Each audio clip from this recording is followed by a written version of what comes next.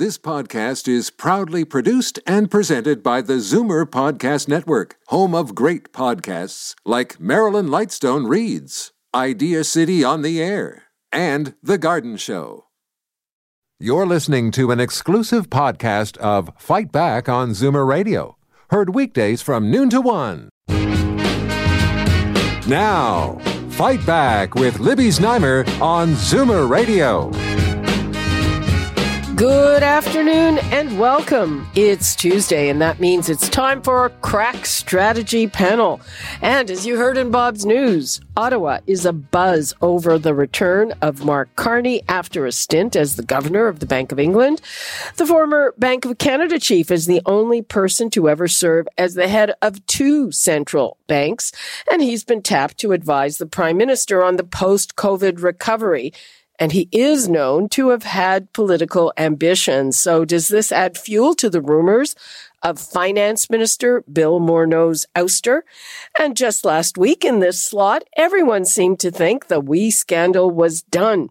But a couple of new polls that have come out since then show most Canadians don't think so, and a majority, including many Liberals, believe there are further shoes to drop. The opposition, of course, is certainly trying to keep it alive. And is there anything to the buzz around the Chief of Staff, Katie Telford? Her husband is a VP of the private mortgage company that got the contract to administer the commercial rent subsidy. Now, she recused herself from those decisions, but the opposition is still crying foul. So, numbers to call, 416-360-0740, toll free 1-866-740-4740. And let's bring in John Capobianco, Senior Vice President and Senior Partner, Fleischman Hillard High Road, Karen Stintz, CEO of Variety Village, and Charles Bird, Managing Principal of Earnscliffe Strategy Group in Toronto. Hello, everyone. Hi, Libby. Hi, Libby. Hi, Libby. Okay, let's start with John because we just heard from Andrew Scheer. So is everybody making too much of Morneau coming home? Of Mark Carney coming home. You mean Morneau maybe going home? And Morneau going home, yes. Well, you know what, Libby, I think it's certainly topical. Anything with respect to potential cabinet changes or shifts, be it provincial or federal, always get news attention. And it's actually newsworthy for sure, given the fact that we're talking about the finance portfolio, which is one of the most critical portfolios in any government. So I'm not surprised that it's getting a lot of attention. But it also speaks to a lot of things I think that this government is facing by way of challenges. And that is, we've talked extensively about the WE scandal and some of the challenges that the government has been facing and the opposition trying to keep it alive as an issue. And one of the key players in that scandal has always been Bill Morneau, because of the $41,000 trip that he took that he ended up expensing or paying back the day before the day of. He was supposed to be on committee. The fact that he didn't recuse himself from discussions at cabinet, the fact that his daughter or family members have worked at WE. So all of that a lot of the WE scandal swirled around Bill Morneau. So the talk of him being taken out as a result of that has always been rampant. But now, given the fact that you've got somebody in the character of Mark Carney, who is obviously high profile and somebody who's always talked about a political career, him being now an advisor to this government just makes the talk a bit more rampant and necessary. And quite frankly, we also saw that one of the Liberal MPs is stepping down in New York Centre, which of course just exasperates this issue even more, or gives it more oxygen, because if there's ever a riding that someone needs to run in a by-election to get into Parliament, boy, that's a great one for Mark Carney to consider. Yeah, it was conservative quite recently, but other than I guess a few outings as a conservative riding, it was safe Liberal riding, right? Yes. Well, it was Mark Adler who had it as a conservative and lost out narrowly to Michael Levitt, who won it in the previous election. I guess the first election where the Liberals won. But it is traditionally a Liberal riding and traditionally considered a safe Liberal riding. Okay. So, Charles, what do you make of all of this? And it should be pointed out, Mark Carney is a potential rival to Justin Trudeau. Yeah, there's no doubt Mark Carney is an astoundingly accomplished individual and former senior assistant deputy minister at the Federal Department of Finance, governor of the Bank of Canada, governor of the Bank of England. But something tells me that the timing is just not quite right.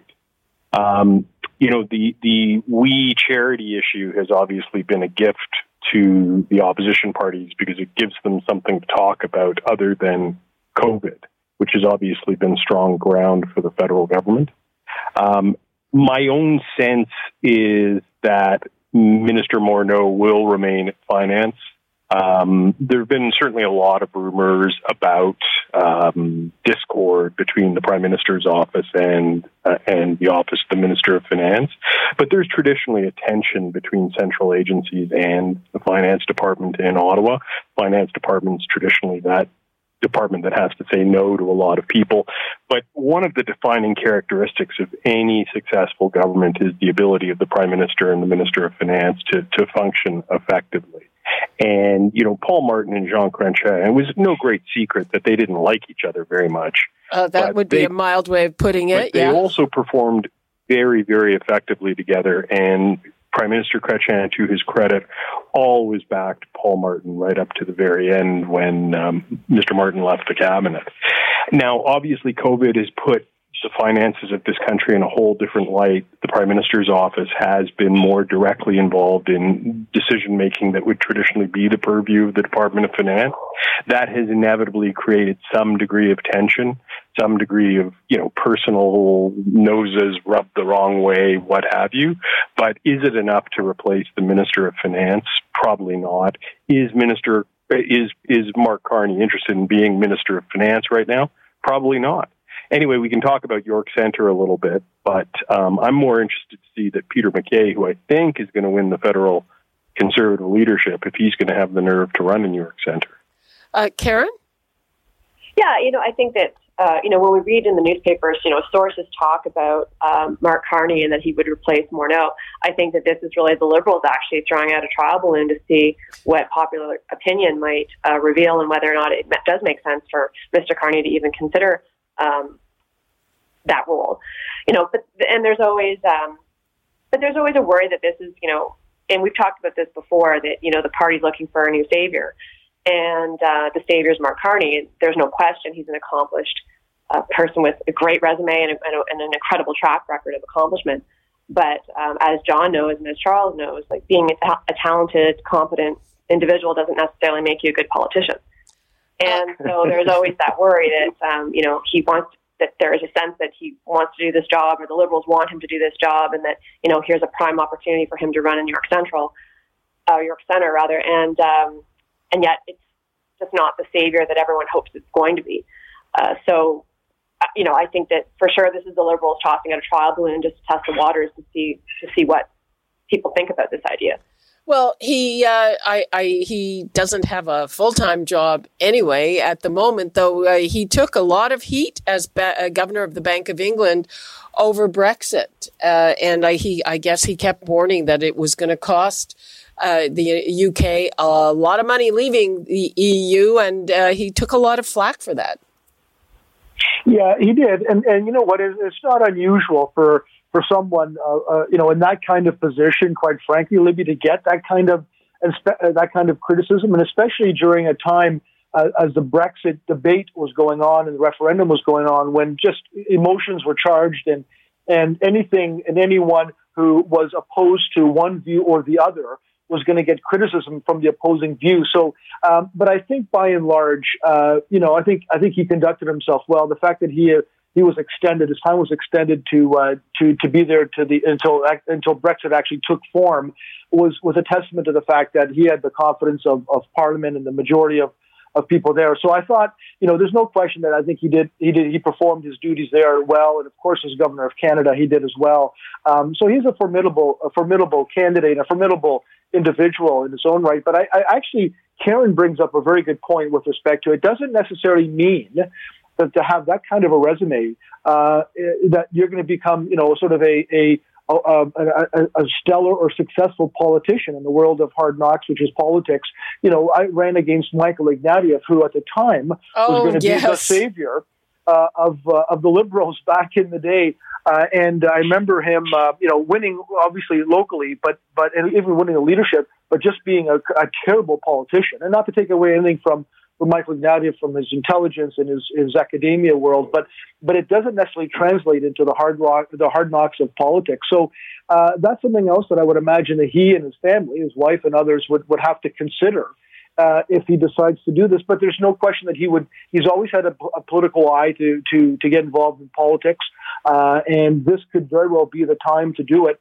And I think it's perfect time, because I think that Justin Trudeau's days as Liberal leader, quite frankly, are numbered. I think he'll stay for sure until the next election, but depending on what happens, there could be a leadership vote, and Mark Carney would probably be the top of the ticket next to Chrystia Freeland. I would definitely think so. Now, it's interesting, Charles, you mentioned York Centre. You mentioned, will Peter MacKay have the nerve to run there? So that would also obviously be the obvious spot for Carney to run. Michael Levitt announced that he was leaving. He's taken a job as the CEO of the Friends of Simon Wiesenthal Center.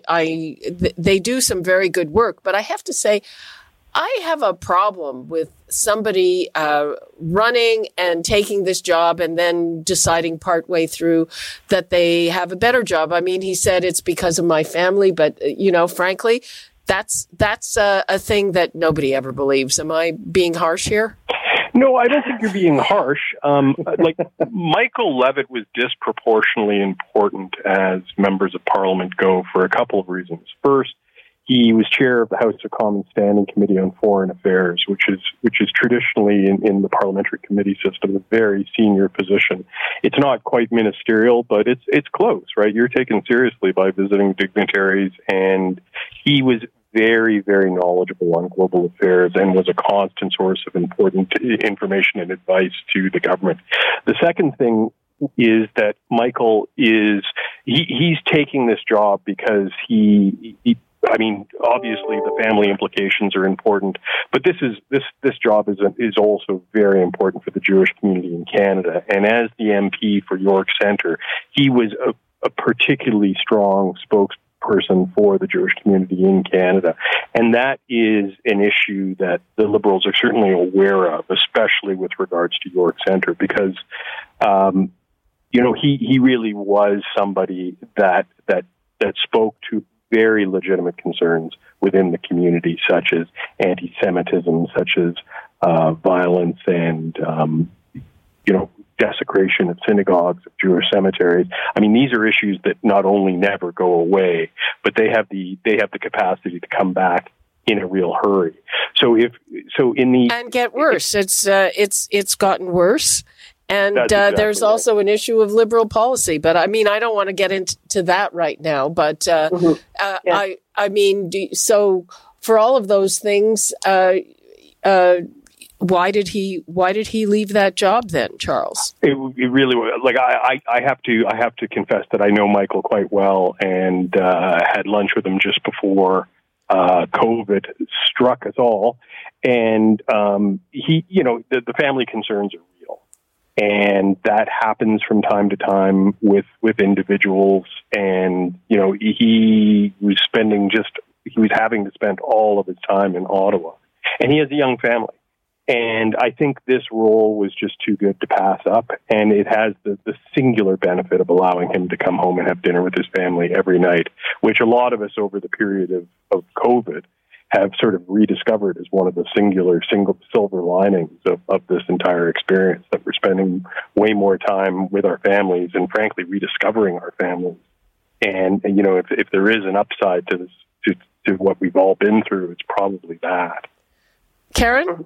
Do you buy that? I think about, John Baird, actually, who's one of my favorite former politicians. I had the chance to run into him after he retired from politics, and he said, I'm not the sharpest knife in the drawer by any stretch, but I can read the writing on the wall. And he left his role as a relatively prominent conservative in the government because he could read the writing on the wall that the government was in trouble. And he said, I don't want to be in the opposition. I've been there. I don't want to go back there.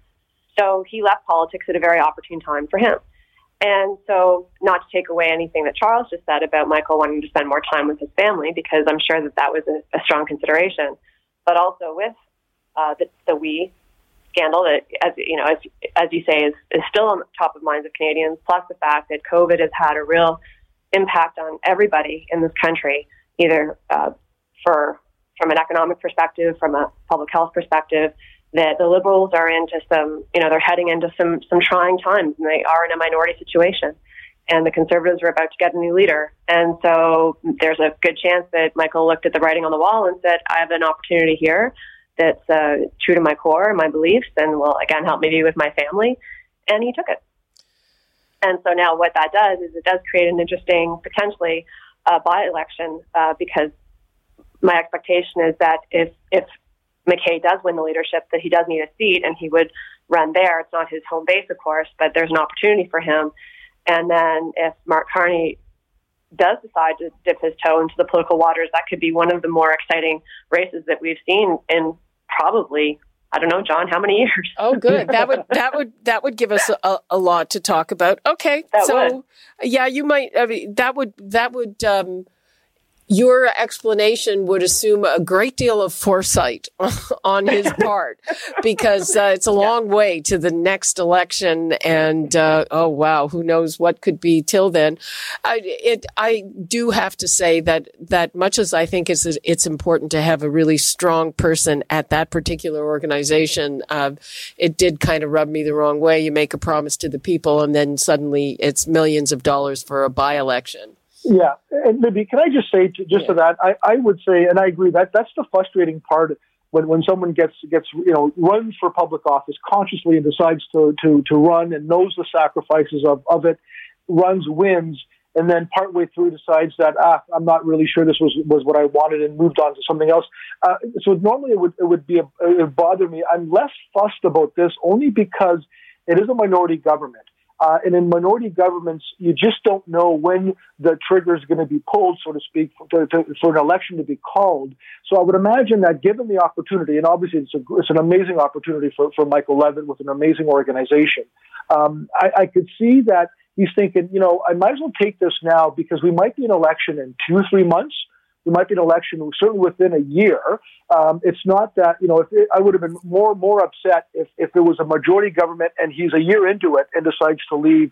But I do think that the uncertainty of the minority government and, as Karen was mentioning, the uncertainty of whether or not this WE scandal is going to weigh heavily on this government, it will probably weigh heavily on him to make the decision he did at the time that he did. Well, one thing I will say about this amazing organization, and I'm very familiar with them, is that their previous CEO made a very abrupt departure, and that has not been fully explained, though it is the subject of rumor. So I'm just putting that out there. No, it's true. The frying pan into the fire? Pardon? Yeah. I think also an organization that survives on donations maybe has a little more responsibility to be a little transparent about stuff like that. But there you go. That's me. We should touch on the next thing, and that is Katie Telford, the Prime Minister's Chief of Staff, and her husband's company, a mortgage company, got the contract to administer the rent subsidy. And it turns out she recused herself. It looks like she did everything right. But in discussing this whole little thing, what nobody has brought up is that the design of this particular program has been very widely panned, and I can't even count the number of emails and comments that I get from people who are small business people who hardly are the kind of people who expect a handout, and small business lobby groups, who are saying, look at this, this program is very flawed because it gives all the cards to the landlords. And so, I'm wondering if there's any of that concern in all of that about whether she recused herself or not. John? Yeah, it's yet another issue, I think, that the government's facing that speaks to an issue of entitlement, is some issue of whether or not the lobbying rules were adhered to, and it does kind of spill over into the from the WE scandal. And it's not attached to the WE scandal, but it kind of has the same flavor with respect to, well, wait a second, you knew somebody there. And something might have happened. Now, we don't know enough about this issue, obviously, and I must say, Libby, I know Rob Silver well. He and I have done panels together in the past, and obviously a very smart, very capable, gentleman who obviously got a good job with MCAP. And I'm reading, as we all are, at the surface, that Katie Telford, his wife, Chief of Staff to the Prime Minister, has recused herself and made a point of doing so in a way that was documented, when he got his job in January. So we're still yet to see what's going to come out of it. But it doesn't help the government that yet another program that they're looking at is being mired or is being tainted by the fact that there was somebody that knew somebody in an organization that got a contract. And it just does not help this government at all. And it also allows for the opposition, as you're seeing, to be able to sort of say, hey, wait a second, more investigations, more issues, more answers need to be, more questions need to be answered. I think that's what we're going to see over the next little while. So it doesn't help them at all. Charles, do you agree with that? And one of the things that I'm curious about is did the government design that program or did MCAP design it? Because, as I said, you get legions of small business people complaining that they're hurting and they can't get relief through this program because their landlord doesn't like it. Yeah, I should say at the outset, I know Rob Silver quite well. I think very highly of him, as John does. I think MCAP was very, very shrewd to acquire his services, not because of because of who he's married to, but just because of the intellectual heft he brings to the table primarily as a strategist. He was one of the founding partners of a rival public affairs firm called Crestview Strategy, which, while he was a member of it, was doing very, very well for itself. With regards to the degree of scrutiny that's being brought to this issue, there have been a lot of complaints in liberal circles that, nothing was done wrong here. The Globe and Mail had no business making it a front page story. I don't agree with that. I think a high level of scrutiny is entirely appropriate. The trick for the opposition, of course, is not to overplay its hand, as it so often want to do, and to really stick to the facts. And the facts are that Rob Silver did not lobby the government. Rob Silver was involved with one meeting with CMHC having to do with strategic communications, how to effectively get the message out. Because, Libby, you put your finger on it. Part of the problem with rent relief has been landlords, right? They have not been very cooperative. They are obviously facing some pretty tricky circumstances in terms of commercial real estate in Canada and some of our larger urban centers, and they are holding a very, very tough line at the moment. They are not inclined to offer deals to tenants who are struggling, not so much because of the cash flow situation that landlords face, but because of the valuation of the buildings that they own and operate. And Premier Ford himself has come out and said landlords had better start playing ball, or he would start intervening himself. And so it's an intractable problem because you're trying to provide rent relief in a way that runs counter to the interests of this very important segment of the commercial real estate industry, which is the landlords themselves. And that's one of the reasons why strategic communications is vitally important in terms of making sure that there is a fair degree of pickup of the available funding. Well, I mean, the advocates on behalf of small business say, instead of putting this in the hands of the landlords to trigger these subsidies, why not put it in the hands of the tenants? Would so that they could use it. And the one thing that I've encountered, both just out and about, frequenting or being in touch with businesses that I that I know. So there's a big divide. I have run into quite a number of people who say my landlord is great. I've got, a 30% whatever break on my rent and I'm going to make it. And other people say my landlord is intractable and I'm going to go under. Simple. Yes. Yeah. And again, Libby, I'm a landlord as well for Variety Village because we have tenants. And I'm not going to comment on what transpired between MCAP and Rob Silver, but I can say the program is really complicated for a smaller landlord. And we opted just to defer payment for our tenants, to say, just don't pay us, because for us to enter into that kind of agreement actually didn't make sense for us or the tenants. So it is, we're not a commercial establishment, of course. We're a not-for-profit that had 3 tenants in our building, but we took full advantage of the wage subsidy because it made sense, but the rent subsidy did not for us. In downtown Toronto, Libby, there's about 75 million square feet of commercial real estate, which comprises the commercial real estate market. About 1 million square feet are unoccupied at the moment, and it is widely anticipated that number is going to soar post-Labor Day. Yeah. And that we're going to see a flood of subleases. And the irony is that in some cases, landlords find that it's better for their bottom line to boot out a tenant than it is to lower the rent and thus affect the valuation of the property they own or operate. And that is just baked into the way things have operated for a long time, and it is a big problem. It may be that the best way forward is simply to subsidize tenants so that they can pay the landlord the rent their own. But even that is terrifically complicated. Yeah, it's all complicated. I have to say that even here across the street, walking down the street, suddenly I noticed there seemed to be 3 new food tenants. It's like, where did they come from and what was there before and what's going on? I don't know. I just, I think that, it's really, for a lot of small businesses, it is simply luck of the draw in terms of their landlords.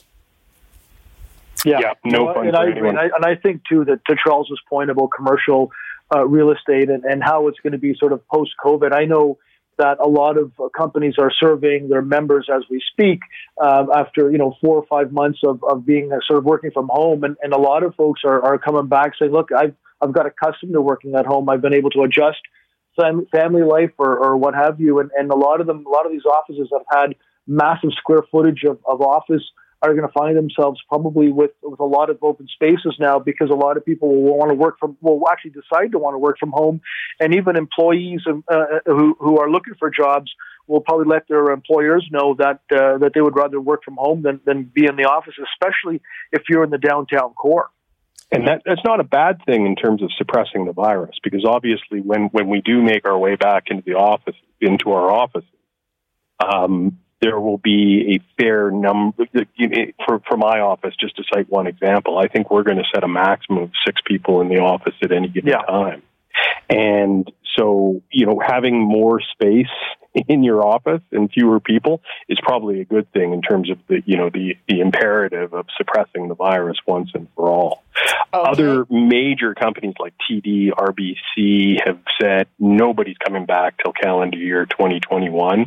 Other major firms like KPMG have said they're going to bring back like 5% of their workforce, so one out of every 20 people, and that sends a big signal to the market, right? That sends the signal that working from home is the new normal, and the impact on commercial real estate will be terrible. But landlords cannot start lowering rents until they're absolutely forced to, because once the fire sale starts, it will last for years. Okay, we are way over time here, guys. So, I better wrap things up, and we'll be talking again soon. Thank you so much, John Capobianco, Karen Stintz, and Charles Bird. Thanks, Libby. Okay. Thanks, Libby. You're listening to an exclusive podcast of Fight Back on Zoomer Radio. Heard weekdays from noon to 1. You're listening to an exclusive podcast of Fight Back on Zoomer Radio. Heard weekdays from noon to 1. You're listening to an exclusive podcast of Fight Back on Zoomer Radio. Heard weekdays from noon to 1. This podcast is proudly produced and presented by the Zoomer Podcast Network, home of great podcasts like Marilyn Lightstone Reads, Idea City on the Air, and The Garden Show.